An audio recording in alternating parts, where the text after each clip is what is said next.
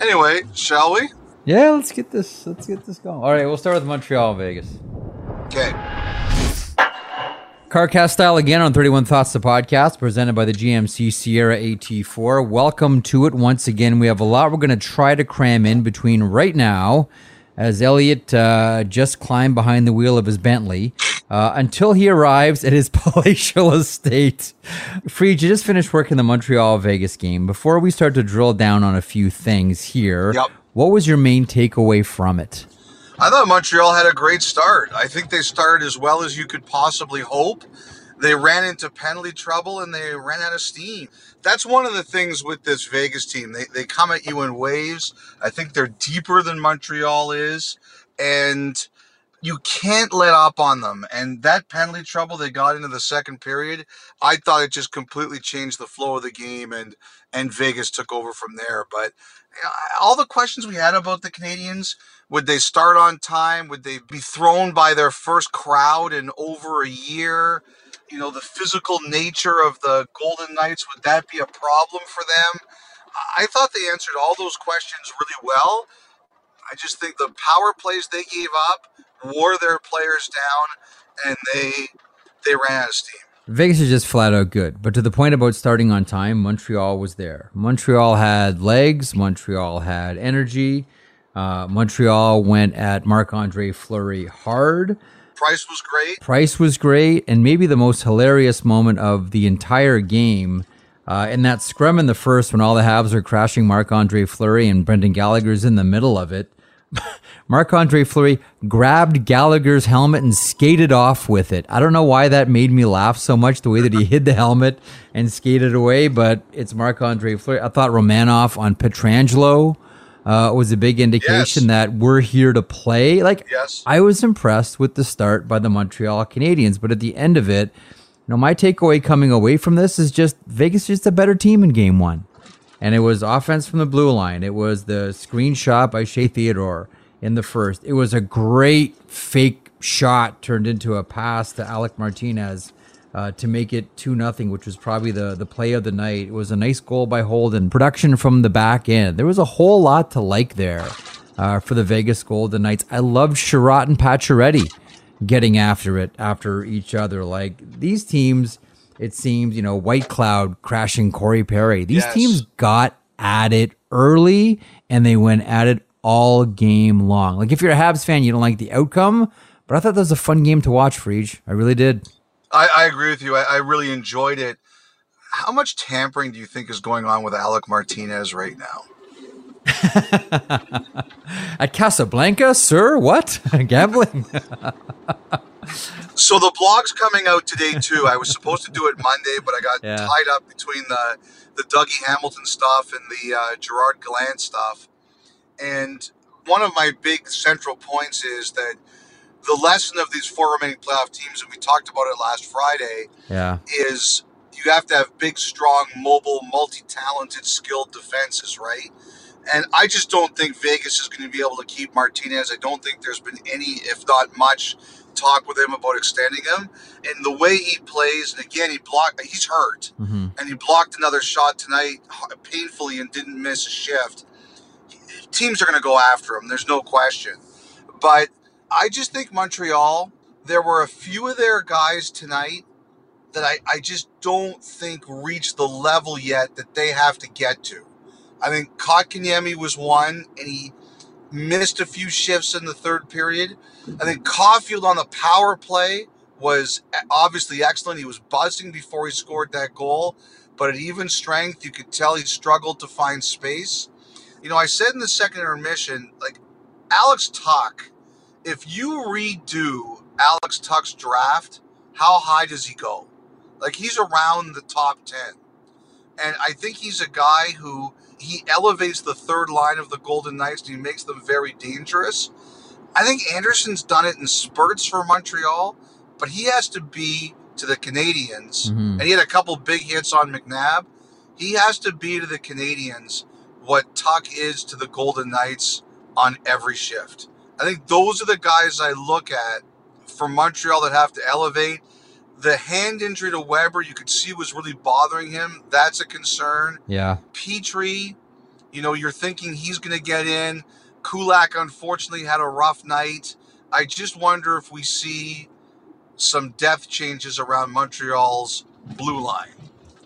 So Alex Tuch is 18th overall in the Aaron Ekblad draft. That was the Philadelphia draft. To me, the big question about Alex Tuch, considering what we know about him now, and he looked good on that play in the third when he rang the pipe, is if Minnesota had a redo. Like, I know there's a lot of teams. Yeah. Florida would want to redo. Columbus on March or so. Columbus with William Karlsson would want to redo, and Minnesota.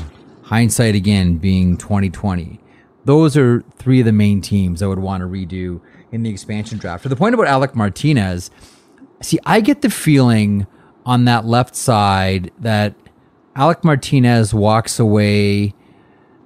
They can't afford to keep him.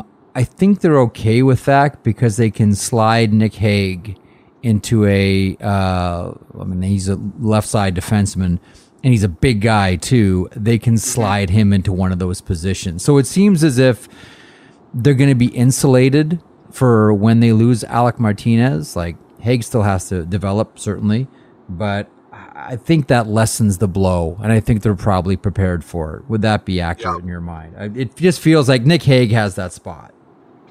They just won't be able to keep Martinez, not because they won't want to, but because they can't, and somebody out there is going to chase him big, and I would suspect it's more than one. See, I'm getting a picture right now. And I do want to talk about Islanders Tampa. I don't want to give that series a short shrift. Yeah. But one of the things I'm getting a picture of right now, Jeff, around the league is, Dougie Hamilton now has permission to look around. I believe Curtis Gabriel has permission to look around. And I wouldn't be surprised if there's more. I think there's a lot of players really worried about the tight nature of this offseason, Seattle's arrival notwithstanding. And I think you're going to see a lot of players out there saying, look, if we can't make a deal, can I talk to other teams? And I think you're going to see it granted. And if you're not going to see it granted, then start checking phone records, because I think the tampering is going to be like crazy. Because players out there are really worried about how tight money's going to be, and the belief that Seattle is going to want to maintain flexibility and not shoot for the cap right away. So I think that's what we've got right now, is everybody trying to find out what their market value is as quickly as possible. I want to get to Dougie Hamilton here in a couple of moments because I have a couple of thoughts on that, and I'm sure you have more as well. Wanted to remark on a couple more things here in Vegas, Montreal. Have to talk about Carey Price. The save on Mark Stone on the 2-on-1 with Max Pacioretty was outstanding. There was another play with Marchessault was another one. Like, I look at these goals and I'm like, oh, geez, man. Like, you got to hand it to Vegas. They are getting bodies in front of Price. They are moving around. Again, that pass by Theodore to Martinez. I'm sorry, everybody bit on the shot. I mean, he's slapping his stick. He's about to explode that thing forward, and then changes to the last minute and slides it over. Nobody's stopping that one. I don't care. Yes, you too, Dominic Hasek. You are not stopping that one. No one is stopping that play. So Montreal's 7-game win streak is over. Yep. Marc-Andre Fleury with 28 saves. The Vegas blue line is a big story. We'll see what adjustments Montreal makes for Game 2. But Pete DeBoer's squad, full value in Game 1. This is an interesting series. The Islanders and the Tampa Bay Lightning. It was a classic game played by the Islanders. They waited for their chances. They capitalized on their chances.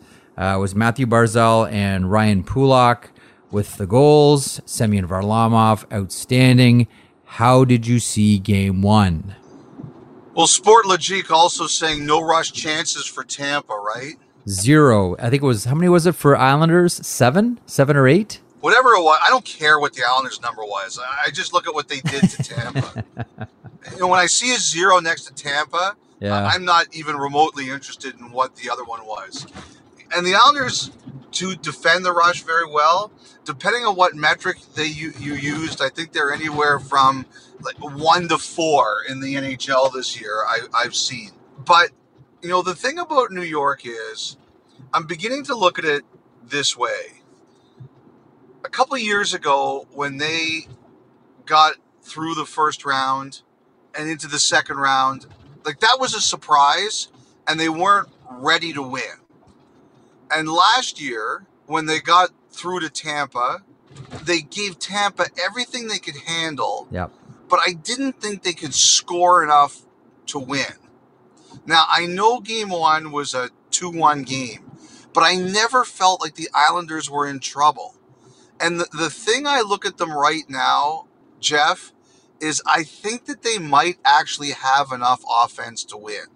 I know we think about them as this dedicated defensive team, and they are. Yep. And I know we think about them as this great role-playing team, and they are. But I look at the improvement of Barzal, and make no mistake, he is better. I look at the improvement in Brock Nelson, the guys like Beauvillier and Pajot, Bailey, the stuff that they get from their D. That's the thing that might actually be different about this Islander group. I'm beginning to think they can score enough to win. Well, we talked about Ryan Pulock when we had our conversation about bringing in specialists for the All-Star game. Yes. And for the hardest shot competition, like here's a guy that's been cranking it up since he played junior with the Brandon Wheat Kings. Why not have, if Ryan Pulock's not going to be there as an All-Star, bring him in as a shooting specialist. I love that idea. And that's what he did. Like there was nothing about that shot that was anything other than he put it through Andrei Vasilevsky. Here's Pulock, tees it up, scores! Ryan Pulock with a drive that may have changed direction on its way through.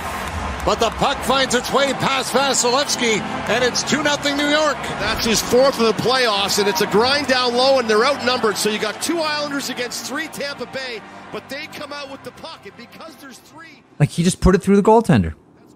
So Kevin Woodley, the goalie whisperer, told me that's a very strange weakness on Vasilevsky. Steve Valiquette, who we are going to have on the podcast at one time, his ClearSight Analytics numbers show that Vasilevsky is unusually weak against those kinds of plays. It's a very surprising weakness. But I'll tell you a great story I heard about Pulock, that when he was in Brandon in the Western Hockey League and the rookies came to skate with them, with some of the veterans during rookie camp, he wasn't allowed to take slap shots. He was only allowed to take wrist shots. I believe it.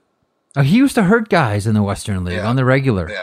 Like imagine you're a 16-year-old standing in front of the net and Ryan Pulock's winding up. Even if you're a 16-year-old like on the Brandon Wheat Kings looking to tip it, let alone someone who's trying to block that shot. Like he terrorized. When I'm sitting in my recliner and he tees it up, I start cringing. But the Islanders don't take penalties. Tampa's been murdering people with the power play. Yeah. If the Islanders are disciplined, Tampa's going to have to beat them at 5-on-5. And I think that's the difference with New York now and the New York of the past 2 years. They look like they can score enough to win. There's one thing that I'm very curious about Barry Trotz, and we just had him on Hockey Central a couple of weeks ago, and part of me says, man, I wish we would have had him now, because the Pat Maroon, Ross Johnston, center ice, I'm going to put my foot over center ice, I'm going to put my butt over center ice, like it's childish. It's dumb. Oh, no, I loved it. No. I thought it was great. Dude, listen, I'm the guy that loved like the chicken stuff from Patrick Maroon. Like, I feel like I'm 12 years old in the schoolyard. Like, I love that too. Ross Johnston hasn't played a game of hockey in the NHL since May the 10th. He's not getting in this one. But part of me thinks back to, I wonder how much Barry Trotz would look at that and kind of snicker. Because he comes from that era in the Western Hockey League. I'm going to go on a little path here. You can ask Kelly Rudy about this. He told me this story. So, Barry Trotz, old Regina Pats defenseman. And he comes from that era where in the Western League, warm-up was sometimes like the rodeo. Like anything went. Yeah.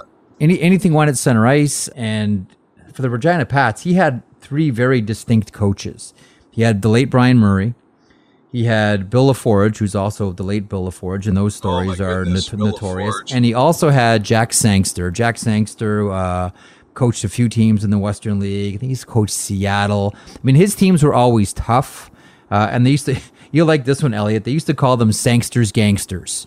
Like that was it. Here comes Sangsters, Gangsters, the Regina Pats, or the Seattle T-Birds, or whatever. But the toughest team was the New Westminster Bruins, always. Yeah, Punch McLean. Ernie Punch McLean, that's right, the coach. And Kelly told me that he was playing on the Medicine Hat Tigers, and they were a really young team, like 16 and 17-year-olds. And here comes New West. And it's like, here comes a bunch of 19 and 20-year-olds, like driving Camaros to the game, and they've all got mustaches and smoking cigarettes, and like, holy, like they're men, like they look like they've been doing bench press and flies all day long and lat raises, and they're jacked. And he said there's this one guy, Boris Fistrick, there's another, late Boris Fistrick, whose son Mark played in the NHL a little bit, as you well know. Yep. He ran the show in the Western League. Like Filipov was on that team, Barry Beck would have been on that team, but Fistrick would put up like 460 PIMs a year. And Kelly said that during warm-up, sometimes Fistrick would take the puck from his own zone, skate into the Medicine Hat Tiger zone, and take shots on Kelly. Imagine that happening now in warm-up. Someone from the other team coming in and blasting shots at your goalie. It's not going to happen. The other thing that Kelly told me was Fistrick would skate into the Medicine Hat Tigers zone. I'm sure he did it against other teams. Lift the net off the moorings, skate it back to center ice, and stand there beside the net, inviting Medicine Hat to do something about it. Come back and get your net. This is a young team. I said, Kelly, what'd you guys do? And he kind of laughed. He goes, we skated off the ice. We didn't have a net. But that was the Western League at that point. Like, that is that same era of Barry Trotz. They take all your pucks, too. We did a piece on, for CBC, for Hockey Day in Canada, did a piece on Punch McLean once, because he also, when he was older, after he was finished coaching, he got lost outside in the wilderness for a few days, and he survived. It was a couple of weeks. Everyone thought that, we've lost Ernie. I remember that well. Yeah. And then he just appeared. And he just came back. So, like, I look at that Ross Johnston thing as that's part of the Islanders' identity. That's just who they are. See, I think of that as like, maybe I'm reading too much into it, because I love the story of Barry Trotz, old Regina Pats, tough, snarly defenseman. That's like Barry Trotz reliving some of his past. No, I think it's funny, and he probably would laugh about it. But to me, it's just about the identity. Like, that is the Islanders arriving in a series. And don't forget, too, that just like the Canadiens in Vegas, these are two teams that haven't played each other all year. Correct. Now, they faced each other last year in the bubble, but they haven't played all year. And, Barry Trotz is saying to everyone, I just want to remind my guys of who we are. And I know this Tampa team is a great team, but I want to remind them of who we are and what we are too. Mm-hmm. And, I didn't even realize until you just said it that Ross Johnston hadn't played since May 10th, a month. Yeah. But it doesn't matter to me. I totally understand why Trotz does that. It makes perfect sense to me, because that's the Islanders. And they have a 1-0 series lead.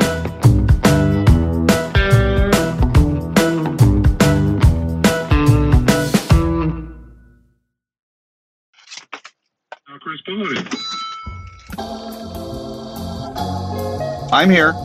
Let's do the Dougie Hamilton. Yeah, I just cut that out because I put my earbuds in, but I remembered to turn off my wireless so you wouldn't cut out. Let's do the Dougie Hamilton here. I want to get to the Rangers and Gerard Gallant. But yeah. So as you reported on Monday morning, the Carolina Hurricanes have allowed teams to talk to Dougie Hamilton, perhaps for the purposes of a sign and trade, which would allow an 8th year on any deal. Yep. What happens here? Walk us through who do you think would be interested, and what this says about the Carolina Hurricanes at this point. And the one thing that I wonder about, as everyone's wondering about Seattle and the expansion draft, isn't Dougie Hamilton a fit in Seattle already? I would think so. Well, first of all, let's talk about the Seattle thing for a sec. Who's the previous GM in Carolina? Ron Francis. Now, Francis didn't trade for him. That deal was done after Francis was out. But he hoarded defensemen. Like Jeff hoards old Pro Wrestling Illustrated magazines. Oh, the Bill Apter mag. So good. Yes. So good. So, that Ron Francis, and not only is Ron Francis, it's the line. The surest predictor of future behavior is past behavior. Ron Francis built the Hurricanes through the blue line, and I would believe that Seattle's going to do the same thing. And if you take a look at what's available, particularly in free agency, over this year and next year, there's a lot of defensemen, and there's a lot of defensemen at different levels. There's the studs like Hamilton, Seth Jones next year potentially, Colton Parayko potentially next year, but there's also a lot of really good defensemen that can play other roles. There's Brandon Montour. There's, we talked about Alec Martinez earlier on. There's Jamie Alexiak, even though he most likely goes back to Dallas. I think there's a lot of guys like that. So, and don't forget also Vegas, when they had the expansion draft, right after the draft, they traded 4 defensemen for 4 draft picks and a prospect. One was Mark Mathot. One was Trevor Van Riemsdyk. One was David Schlemko. Like, that's what they did, and I would expect that Seattle's going to do that. So I do agree with you. I think Seattle's one of the teams that's going to take a good long look at Dougie Hamilton. The other person I want to throw in there into that mix is not just Ron Francis, but their department of, for lack of a better term, analytics, which includes Alexandra Mandrycky. And as we all know, Dougie Hamilton is a darling when it comes to analytics, and I can see Mandrycky saying, we need to be more than curious about how we can bring in Dougie Hamilton here. This is a whole other conversation for another thing, but I wanted to vote for either Hamilton or Slavin on my Norris ballot this year. And so I asked around a lot about, who should be the choice of the two of them. And the more analytic people all picked Hamilton. And a lot of the people who I thought might be more eye test people said Slavin. Although this year, some of the eye test people said to me they would normally pick Slavin, but this year they said they would take Hamilton. So there was a slight edge to Hamilton this year.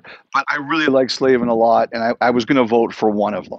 Anyway, that's neither here nor there. But the point is that someone had told me Philly, they thought was going to be big on him earlier in the day, but I got some pushback on them later. Someone said to me that Philly's targets is not Hamilton. Now, I think it's more likely it's Jones or something else, but I heard that Hamilton was not Philly's top target. However, I do think there's a bunch of teams that will look at this, and I know that after the report went out, because the permission came on Sunday, not everybody knew about it, but I'd heard that some teams or people that previously had Hamilton were getting calls saying, okay, what are we dealing with here? What do we have to know about him? I think there will be a lot of interest. I think Carolina in some ways is hoping that maybe he comes back and says either he doesn't like the deals that he's hearing about, or he doesn't like maybe some of the teams that are giving him the biggest offers. But, we'll see. I think there's going to be a ton of interest in him. Well, the thing about Carolina is that if you're going to go to a contender, Carolina's a contender. Yes, they are. And Dougie Hamilton said as much at his infamous season-ending interview when he talked about the Tampa Bay Lightning being $18 million over the salary cap. So if you're looking to go for the best situation where money is comparable, how many other teams out there other than Carolina are in position to win right now? Because Carolina's there. Carolina's right there, which leads into our next question, which I will ask you every podcast. What's the latest on Rod Brind'Amour? See, I think they're going to work it out. One of the reasons I didn't get the blog done on Monday, well, first of all, because new information kept on coming in. But 2 is, Jeff, I'm parsing over every word because this is the time of the year you end up on old takes exposed because you say something that turns out to be terribly wrong. Yeah, it's awesome. Wonderful. So I think he's going back to Carolina. I think they're working this out. It sounds like Brind'Amour and almost all of his staff are working it out. Nothing is done until it's done, but I hear it's headed in that direction. The one exception right now is Dean Chenoweth. Yep. Chenoweth does their penalty kill and defensive coach. From what I understand, him and Tom Dundon were talking. Chenoweth said that he wanted to stay, but he felt that he was not near where a coach of his position would be ranking in salary. I don't think he was asking to be the top paid such assistant. I think he wanted to get into line with some other positions. Tom Dundon feels that, you know what, there's a line he's not willing to go past. And I think you're seeing it with Dougie Hamilton too. He just said, look, if you feel you can get that somewhere else, more power to you, but I'm not doing that here. So the word that I'd heard was it looked like it was going to work out with Brind'Amour in Carolina, and maybe Chenoweth might be the only coach who doesn't return, but nothing's done until it's done. Okay. New York Rangers and Gerard Gallant. That's the team we married him to almost instantly. Yep. As all reports are, all indications are, interviewed really well with the Rangers. He did seem like the preferred candidate. I'm sure the decimal point is very much on point for Gerard Gallant. Was this as obvious as it seemed right from the get-go, Elliot? I do think right away he was their top guy, but I think they wanted to make sure that someone else wasn't going to drop into their lap that they wanted to talk to. They waited on Mike Sullivan. I do believe they wanted to see if after Pittsburgh lost the first round, Sullivan would be available. They found out no. And I do believe they waited on Brind'Amour. And then I heard late last week they reached, whether they were given information or just decided not to do it, they just decided Brind'Amour wasn't going to be available to them or wasn't a road they were going to go down. And I heard they decided on the weekend that Gallant was the guy. And I think they told him on Monday. And then the rest of the day, they worked on getting the deal done. It's a 4-year deal for Gallant to be the head coach there. I'm happy for him. I loved what he did for Team Canada. I thought he did a great job in Vegas, and they're going to want his passion. They feel that what was missing from the Rangers was passion, and there's no question he's going to bring that. No doubt about that. The question then becomes, what does the rest of the offseason look like for the Rangers? And do you think in their mind the rebuild is over?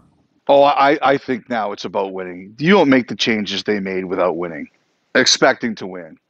Right. So now it's full steam ahead. This is all about wins and climbing up the standings, and let the Jack Eichel rumors fly, but not just Jack Eichel. I think first of all, they've got to decide Zibanejad. Yep. I would assume at some point they're going to talk about extending Fox. I mean, he could win the Norris this year. Absolutely. So I look at it this way, Jeff. But he's been in the NHL for 5 minutes and he's a finalist. Yes. So Jeff, that salary cap room is going to dry up quick. Yeah. I'll tell you something else too. I think they could be interesting in a lot of different places, but to me, the biggest question I have about the Rangers is, at the beginning of the year, last year, I think they were really worried that Zibanejad, because he was going to be a long hauler after getting COVID or whatever the situation was, I think they were really worried about him. About his production? Yes. Because it took a while for him. There's no doubt. But then when he got hot, forget about it, man. So that to me is one of their biggest questions is, okay, what is his next deal? And then, yes, I do think they're going to go out there to what is his next deal and what is Fox's next deal and what does that allow them to do around them. I wouldn't be surprised if they start talking to Fox about an extension. They can't do it till July 1st or whenever the calendar starts. I wouldn't be surprised if they start talking to him about that too. The price will just go up after that, right? Yeah. How many times have we heard that? The price just keeps getting more expensive. Lock in earlier once you're sure of what you have. But are they still the favorite in the Jack Eichel sweepstakes? So someone told me this week, do not be surprised if Buffalo ends up, obviously they're picking one, with another pick high in the draft. Now, I don't know if that means Eichel. I don't know if that means Reinhart, because both of them could potentially bring that. But someone said to me, watch some of the teams that are picking high and Buffalo. Okay, so Anaheim at 3. That's one team. I feel they're going to do something big. Yeah, Columbus has 3 picks, and their highest is 5th. Columbus is going into draft and develop mode, right? So I don't know how high we're talking here, but it makes a lot of sense. Doesn't that depend on what they get for Seth Jones? Yeah, it could. I'm just trying to think if Buffalo's going to get another high pick. Anaheim, Columbus both make some sense. You know, the other one, too, is LA. They pick 8th. And I know John Hoven, the mayor, he's really plugged in there, and he said that LA is not in on Eichel. Maybe they like Reinhart more than Eichel, but I know some teams are saying, and I wouldn't be surprised if LA likes Seth Jones too. Sure. But I know some teams are saying if someone's moving up into the top 10, LA's pick is the one a lot of teams are talking about. One final thought on the Rangers, just because it was such a hot button issue. And I don't think in Rangers fans' minds it got addressed in that last game. I still think Tom Wilson is going to be public enemy number 1. Do they look to do something about their quote-unquote Tom Wilson problem? Would it surprise you? No, not at all. Like, essentially what I'm saying is, how deep does that burn still in the psyche of the New York Rangers?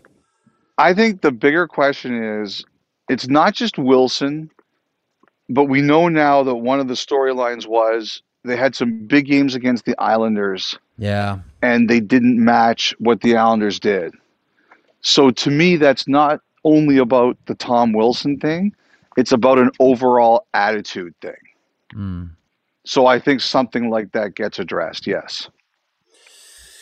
All right. And now? Let's wrap her up. Okay. On that, we'll call it a day. Thanks for joining the CarCast once again. Thanks for listening to 31 Thoughts, the podcast. We're back with another one later on this week.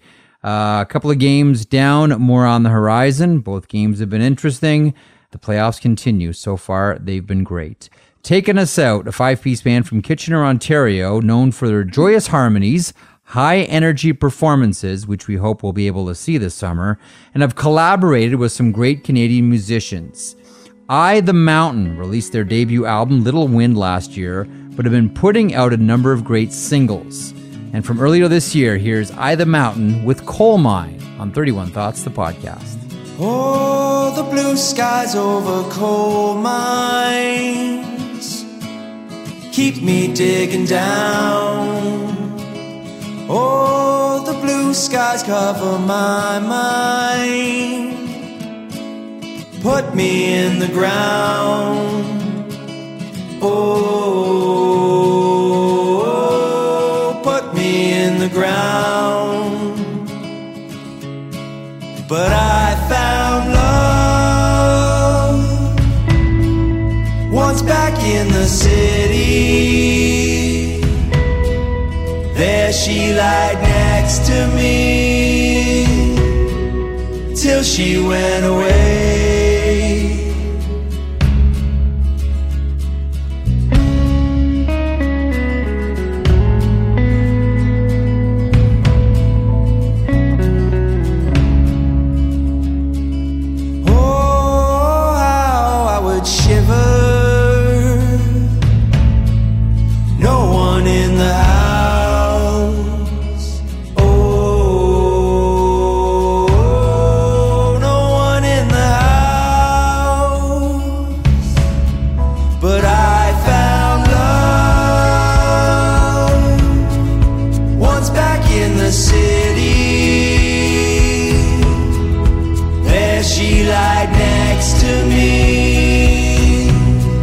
Until she went away.